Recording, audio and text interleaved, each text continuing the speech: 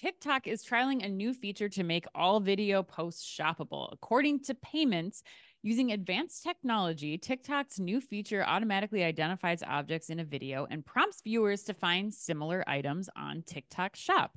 The new feature, now being tested, aims to address these concerns by linking products to regular users' posts without the hard sell from an influencer, and is therefore designed to provide a more enjoyable experience for visitors who primarily seek entertainment. Chris, I'm going to go to you first. What do you think of TikTok making all of your videos shoppable? Yeah, I mean, I'm gonna be pretty harsh on this one. I think this one is dead on arrival. DOA.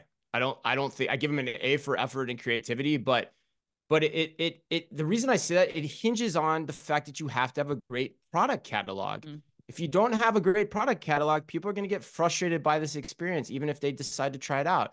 So it feels a little like putting the cart before the horse, quite honestly, to me, Anne. And also, I think the other point I would make here, I think it could be a sign that TikTok Shop isn't working and that they're doing this to goose volume. They're just like, let's open up Pandora's box on this, see if we can get people to use it and do it. But if you don't, again, if you don't have the product catalog, it doesn't matter. So, people are already frustrated by the lack of product catalog on TikTok Shop. I don't see how this gets any better with this idea. So I don't get it. I don't think it's going to work. Yeah, that's consistent with what Bloomberg saw too, who broke the story. I mean, they were saying that they weren't seeing the exact right products that are popping up. So that kills the experience right then and there. If, you're looking for a pair of Nike sneakers and you get like a Temu $8 pair of high tops or something.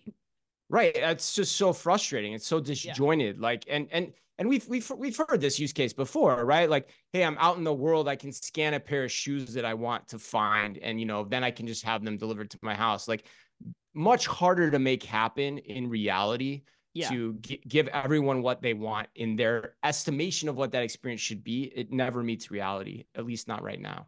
Yeah. Ben, where do you fall on this? Yeah, I mean, I think if I was going to give this an award, I'd give it an award for the most utterly predictable headline of the year, because this is obviously going to happen. Yeah, this was the logical next step. And as soon as TikTok Shop became a thing, this is where it had to end up. And I think what we know, look, TikTok is absolutely established as a key demand generating platform. It can do a fantastic job, and we're all aware of this, the Stanley Quencher type stories where business performance has been transformed by demand creation.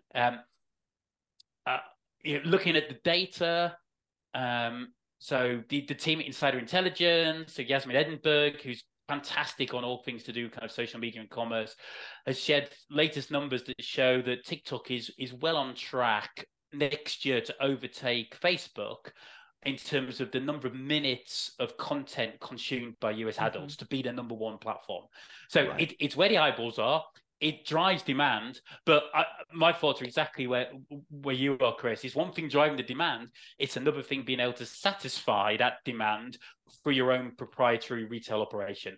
Retail, whether that's fulfillment, logistics, availability, vendor relationships, all that's hard. It's completely unproven at the moment.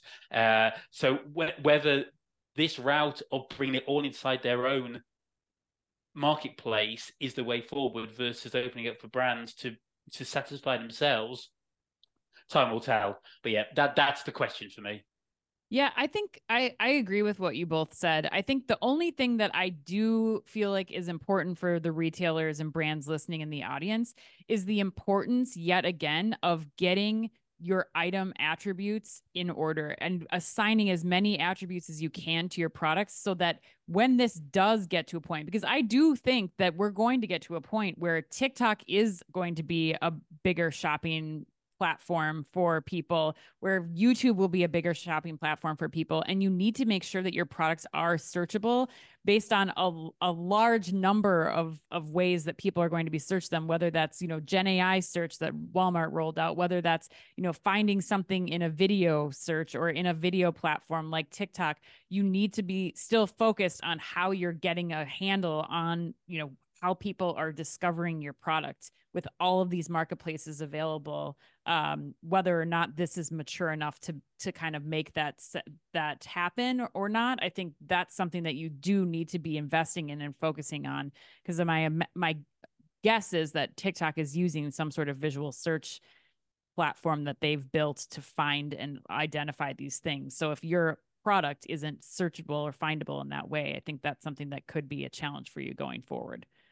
Yeah, and the other point, and I would add Yeah. too, is like, and the other piece is like you got to control the experience, right, on these Yeah. platforms, right? Like we've going back to the firework discussions we've had in the past. Like, you know, how do you put the advertising out in such a way that if people are engaged by it, they want to shop from the post or the social media Right. activity, that you're keeping Great them point. in the brand. Yep. Because the item data is paramount for any retail experience in today's day and age. But like that's the next level thing, right? Is you've got to control that experience, and that's why the U.S. market's so different than China too, still to this day.